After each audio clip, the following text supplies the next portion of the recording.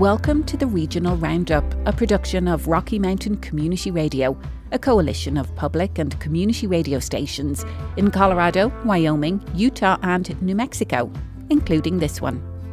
I'm Maeve Conran, the coalition's managing editor, and today we'll hear stories of high school students from around the region. Academic pressure and its impact on mental health. Striving for the best, and so that means I get the best results in my schoolwork and stuff, and it's often reflected in my grades. I always do well. But then on the flip side, the stress and the lack of sleep. High school students from New York visit Wyoming to learn about the past. That whole experience made me truly think about my future and made me realize there were so many paths that I could take and not just be so focused on one. Teen performers in the Roaring Fork Valley get a boost for their production of Spelling Bee. I feel like just doing another one for me, because I thought my last show was my last show, and here I am doing another one, and I'm just so happy to be doing another one. And the family of a Parkland High student is touring the country with an anti-gun violence message. Being Joaquin's dad, it's that reminding everyone about Joaquin is probably my most important duty. From Rocky Mountain Community Radio, it's the Regional Roundup.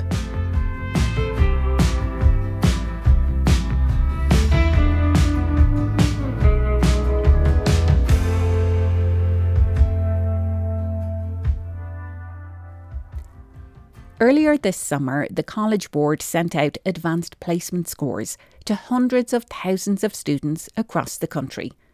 These scores reflected on their academic performances back in May, and they determine whether or not the sleepless nights of studying paid off. KZMU's Emily Cicillo reported on the issue. On Wednesday, July 5th, students huddled around their computer in anticipation, waiting for one particular email. As AP scores come out, so do feelings of pride or disappointment.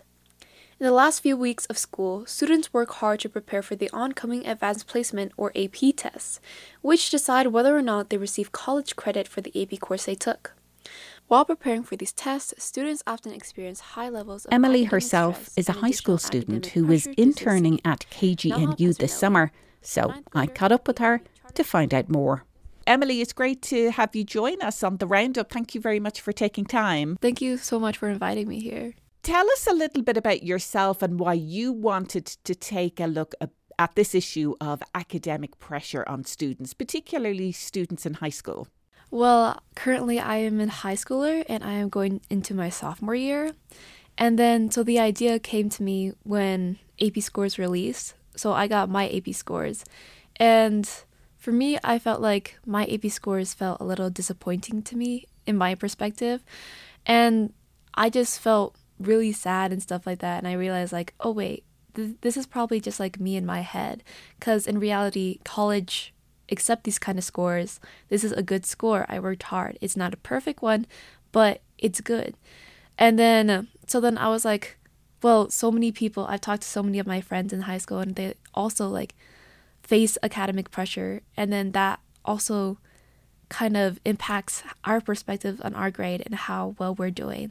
So I just wanted to write something about it just so it would be more relevant out there. And so people who would hear it kind of would relate to it, or people who don't relate to it know this is how it feels to be in the presence of academic pressure. Well, you did feature two other students in your piece, so talk a little bit about them and what they shared and how similar their experiences may or may not be to yours. Okay, so Neha Pezermelli is the same grade as me. She's going to sophomore year. And then so basically in our interview, she basically talked about how facing her first AP exam and how confusing it was. And she didn't really know too much about AP, and it was just unknown there. And I've never heard about AP testing before, and what to expect really between students who took AP Human Geo and students who took regular Human Geo. There was that stark stress being seen among the AP students, because we did have a teacher who prepared us really well, but at the same time sometimes with these kinds of things you can never feel prepared enough. And then she also talked about how throughout the year she faces academic pressure, and from herself too, from her peers around her. And that forced her to kind of like strive to be perfect. I'm striving for the best, and so that means I get the best results in like my schoolwork and stuff, and it's often reflected in my grades. I always do well. But then on the flip side, the stress and the lack of sleep. And she talked about how it's unattainable and how she kept working and eventually got burned out and unable to complete the task that she was meant to. And just like perfection is never attainable for anyone, no matter like how hard you work. And so that like unattainability means that people keep working to be perfect, and it's just not possible. And so like it contributes to mental health issues and things like that, which I have experienced. And the second one is Josue Hernandez Guerrero, who is going into his freshman year into college, and his perspective of academic pressure was a little bit different than Neha's. He talked about all of these expectations stacking up on you, especially in your junior year, college, scholarships, and different programs. There's a lot of expectations for you, whether that be like, oh, you need to go to college, you need to be applying for programs, internships, but while you also take like, I don't know, like so many AP classes and also ACT tutoring. So those expectations start to stack up. How he was just burned out junior year and unable to complete stuff that would help with his well-being and putting his well-being and self-care to the side. Just taking care of yourself and just doing self-care, going on a hike, things like that, they become less like important to you almost. So at a point, you just start to focusing a lot of your time in school, and sometimes you don't even notice how much time you're putting into school just because you're so focused to get like an A. So both of these experiences are similar, even though they root from a different kind of academic pressure. They're similar because they had the same effect. Both of them had negative impacts to their well-being and mental health. They both were burnt out. They both didn't prioritize their self-care anymore. And those are just like the impacts that are similar within academic pressure. When you were speaking to both of those students, did their stories resonate with you on a personal level and connect a little bit to the experiences that you had? Yeah, definitely. Both of their experiences connected with me, but mostly with Neha, since I am not yet in my junior year, so I don't feel those expectations of college stacking on me just yet. But I feel like whatever I heard from like Neha, it resonated with me because I had felt the same thing throughout my freshman year as well. And then in the end of freshman year, everyone was just talking and it's like, oh my God, freshman year is so like, it burns me out so much. I am so tired all the time. And this is just my freshman year. I have sophomore year, which will be harder, and then junior year, which will be even harder. And it just keeps going on and on. And that also really resonated with me and made me want to talk more about it. Well, you did talk more about it, and you spoke as part of your report to a therapist, Anne Robinson, who's with Two Rivers Therapy. Now, what advice did Anne give you? Well, she gave us multiple steps to kind of care for this academic pressure. One of the steps that I remember most of all was kind of like setting our expectations and then putting up a realistic goal and being like, you don't have to be perfect and the best at everything all the time. So what are we actually doing? Like, what are we hoping for? What would be a successful outcome? And then how do I help you get there? Give yourself a break. Make sure to balance school with everything else that you have. Encouraging some exploration and experimentation. So we don't have to be the best at everything we try. And how do we know what we like if we haven't tried it? Make sure to spend time with your friends and have a reliable support system where you can talk with your friends, talk with your family, but not only them, but with like mental supporters, therapists, your school counselor. All of these folks can help mitigate some of the stressors and pressures that you're experiencing as a student. She just suggested that we kind of like lower our expectations and make sure that we rely on the people that we love most. For students, this could be family members, friends, teachers. One of the things that Anne said that I thought was really interesting was that very often we assume the pressure is coming from parents, but a lot of times it's actually coming from the students themselves. It can come from parents, although I think that's a smaller percentage than we like to think it does. She did say that it could come from peers, it could come from the environment and the media that we're taking. And she did say that it sometimes can come from parents, but not as much as we think it should. Typically, folks that are feeling a lot of pressure are people that tend to put a lot of pressure on themselves in general. And right now, academic is where that's being focused. Academic pressure is mostly times from ourselves, and it's just from pressure in general. But then we focus that into academics. And the pressure that we're feeling from ourselves is just basically, I want to be perfect. I want to be the perfect person. And she said basically all of this pressure is being focused in academics. Did it help you navigate some of the pressure, especially now you're getting ready to go back into high school, but being able to approach the issue from the perspective of being a radio reporter? How did that impact your experience of all of this? While reporting on this matter, I had to look at this matter in more of a third-person perspective and kind of put aside some of my perspectives because I was the one who was making the story. And then back when I was in freshman year, I was like, oh, this is normal. Like, everyone is saying this, everyone is doing this, and this is totally normal to expect this much out of myself. But now that I report on it and now that I interview people and talk to Ann Robinson, I'm like, those are like super high expectations that we're putting on ourselves, and sometimes we can't reach it. But that doesn't mean we should be disappointed about the things that we can't reach. And overall, what's the experience been like for you interning at a radio station this summer? Oh, I've loved it.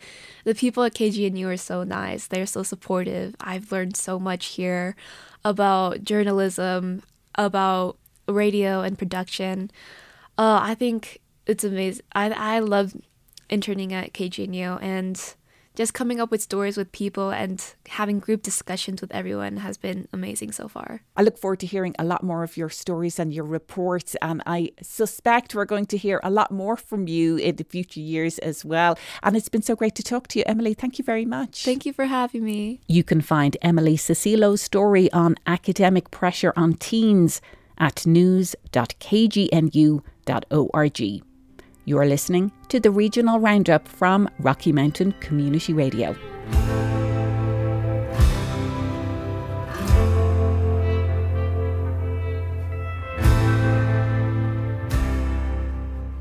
High school students from across the country are looking to the Mountain West to learn how to preserve buildings from the past for future generations. A group of kids from New York City visited Grand Teton and Yellowstone, and they asked questions like, what is important in our history? KHOL's Hannah Mersbach brings us the story. 9 students are gathered in a sliver of shade under the Pink House, one of Grand Teton's historic buildings. It's a home constructed in 1938 by one of the first settlers in the area. The students are trading stories from their trip in Yellowstone, and for some, it was their first time camping. When I was so close to the bison, I think I felt it rub on the tent next to me. That's Adam Sela. It's his 18th birthday, and he says getting out of New York City has been the best way to spend it.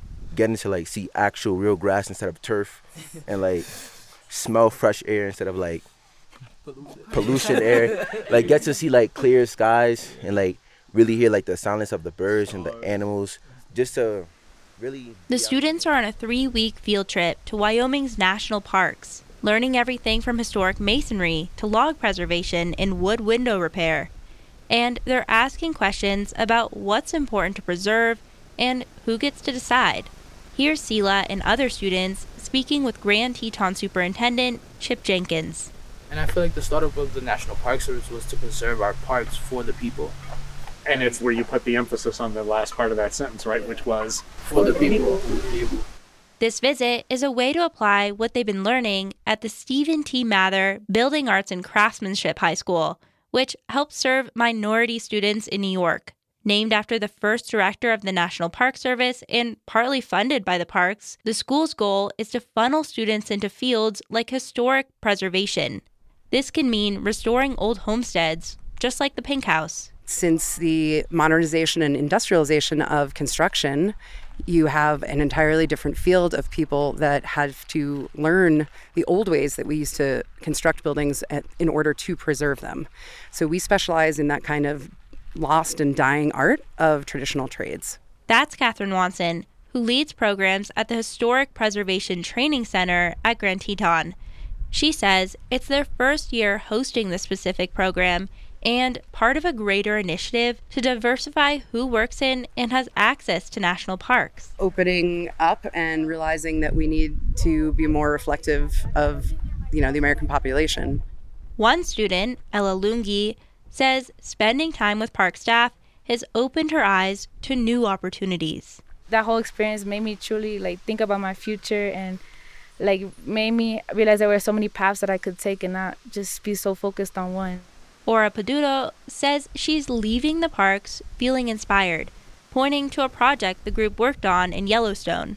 One of my favorite things that I've experienced is being able to see the subtle changes that we've created, like at the Norris Ranger Museum.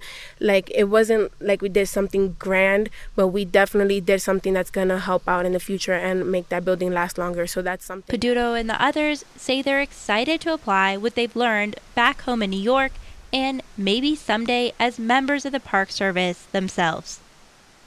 Hannah Merzbach, K-12 News. And now a story on how an arts community in Colorado banded together to help a high school performance. When the education coordinators for Theatre Aspen were faced with the dilemma for their production of the 25th annual Putnam County Spelling Bee, they turned to the Arts Collective for help. KDNK's Haddison Rensbury has more. Vanessa Strawn, the Director of Secondary Education for Theatre Aspen, describes the problems the production was facing in detail. There's the immediate story, and then there's sort of the longer-term story of the construction in Aspen School District. Because of that construction, we've been at the Colorado Mountain College campus, but we were supposed to be able to move into the black box at Aspen High School originally and got delayed till the 24th. And we've known that for a little while, but then got some communication from them that there had been something really unexpected in their replacement of some sort of mechanism that they weren't anticipating. So it was sort of a sudden scramble for a place for the kids to perform. But for performance space, we were really in a bind because there's a lot of restrictions on where you can really be for a theatrical performance, to have all the tech elements that you need to make happen, to fit in the audience members, to have the space for the kids to perform on stage. So we sort of sent out an all call to the Valley Arts Organization. It's been so incredibly heartwarming and touching to see how quickly and enthusiastically everyone responded about doing everything they could to help us find an alternate space. The Salt Middle School was super generous in quickly offering us the use of their auditorium space, which obviously would have, in terms of facility, been a fantastic second option. Just in terms of location, it certainly would have been a little bit tougher logistically. Like I said, just so appreciative of how quickly everyone came together and all of the work folks put into trying to find a backup option for the kids, and that Aspen High School and the construction team there put into trying to get things back as much on track as they could, as quickly as they possibly could. Strawn then reflected on the attitude she wants to continue to foster within her students and her program's relationships with other local arts organizations. Sure, there's a place in the world for competition and sport, but in the arts, or when it comes to community, that our eyes should really always be towards collaboration, community, and supporting one another. It's a reminder that in theater and in life, you got to expect the unexpected. And I think it's just another reminder for us of how lucky we are to be part of this community and how much we want to, give that energy back to everyone else as much as they gave it to us. Like the help offered, the teens come from several towns along Highway 82. I'll let them introduce themselves and their characters. I'm Katha and I play Rona.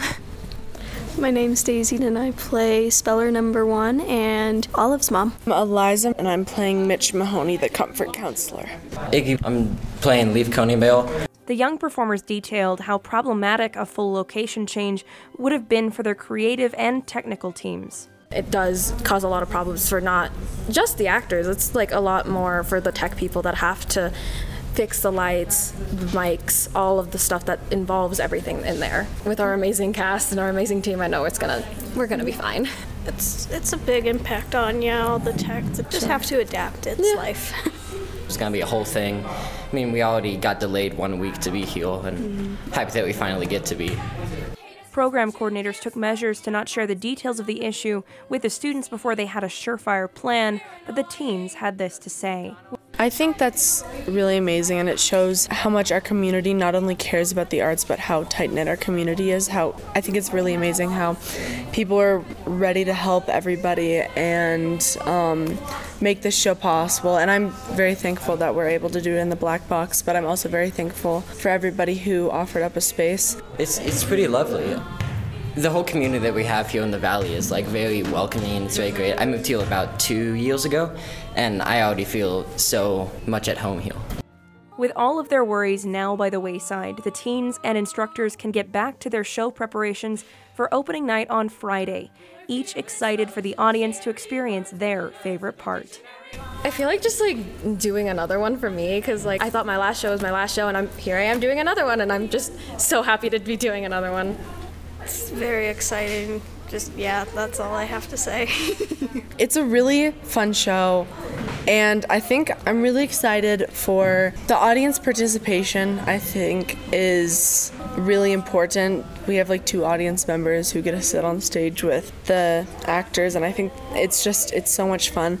And I feel like the show isn't what most people would expect, because it's very different from other shows Theater Aspen has done and other shows that I've done. I have like my own song in this number. I've never had like a personal song, so I think that's gonna be pretty fun. Really though, I just enjoy getting to watch everyone do their thing. For KDNK News, I'm Haddison Rinsberry.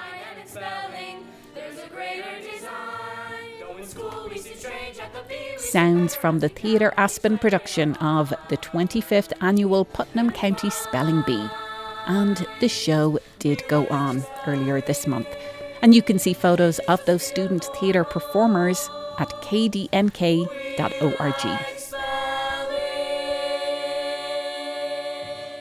The family of a high school student killed in the mass shooting at Marjorie Stoneman Douglas High in Parkland, Florida in 2018 is on a national tour. They're raising awareness about the impact of gun violence on families, communities and students. Recently, they came through Colorado, where they visited several mass shooting sites, including Columbine and Aurora, and I caught up with them at King Soopers in Boulder. A converted yellow school bus pulled into the parking lot of King Soopers at Table Mesa in Boulder, emblazoned with messages like "Stop Gun Violence" and "Save Lives." On board, the family of one of the 17 people killed in Parkland, Florida. My name is Manuel Oliver, and I am Joaquin Oliver's dad. I lost my son during the Parkland shooting almost 6 years ago. We like to use present time when we talk about Joaquin. So Joaquin is a great soul, and he's he's leading a whole movement on activism. He was involved in rejecting gun violence since he was a kid. Lovely person, great athlete. Like, he loved music, any kind of music. We will talk about classic rock, punk, ska, merengue, like Latin sounds. So very into music, very into sports. Great dude, very funny, sharp, smart, amazing writer. I mean, I'm not the only one that is missing Joaquin. I think the whole humanity, society in general, is missing a great person. That's my son. They've come to meet family members of those killed 2 years ago here at King Soopers. It's a legit exchange of support. I mean, I'm not a journalist. We're not a rock band on tour. We're not politicians on campaign. We know what it feels. And I know that when we have some conversations with these parents, we feel each other and we support each other. We feel better. Patricia Oliver, Joaquin's mother, placed a rock in the memorial garden beside the parking lot at King Soopers to honour the 10 who were murdered on March 22nd, 2021. Well, the rock is a symbol of remembrance. It's a symbol that we know we are Parkland, and these rocks were made for a group of women from Parkland, and we all remember everybody that is going through this situation. So every time I place a rock, it means that, you know, that there is a group behind that cares about the issue. And I think that's important to bring love and to bring remembrance, because sometimes many survivors feel left apart. And that's something that we don't want to allow to do that, because, you know, Parkland was 5 years ago. Boulder was, I think, 2 years ago. And, you know, people barely talk about that. And that's not right, you know. It's something that has happened, and it's a tragedy that it happened. It's not a simple thing that you can just forget and move forward. No. And we're not allowed to do that. We're not going to do that. And we are willing to pay respect to every single memorial that we're going to be seeing during the way, because everybody deserves that moment. Manuel Oliver says he wants their message to resonate with communities who have not lived through such a tragedy. This is something that is preventable. This only requires commitment and attitude and getting out there and be strong before tragedy hits you.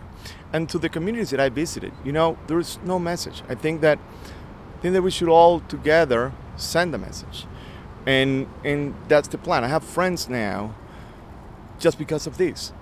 I'm a friend with Brett Krause from Uvalde. He's a nice guy, but how did I met him? Because he lost his son Uzi. Uzi was shot when he was only like 12 years old. And Fred Gutenberg is my friend. Well, how do I know Fred? Because he lost his daughter Jamie. So stop that. I don't want to meet more people that way. We know the feeling. We are warning you. And maybe this is the most important thing. We are warning you, and we're giving you details that I never got from anyone. I wish I had. The Guac's Magical Tour, a nod to Joaquin's nickname, will stop in 27 communities, all touched by gun violence, culminating with a caravan of 23 buses going to Washington, D.C. later this summer. Joaquin Oliver would have turned 23 on August 4th.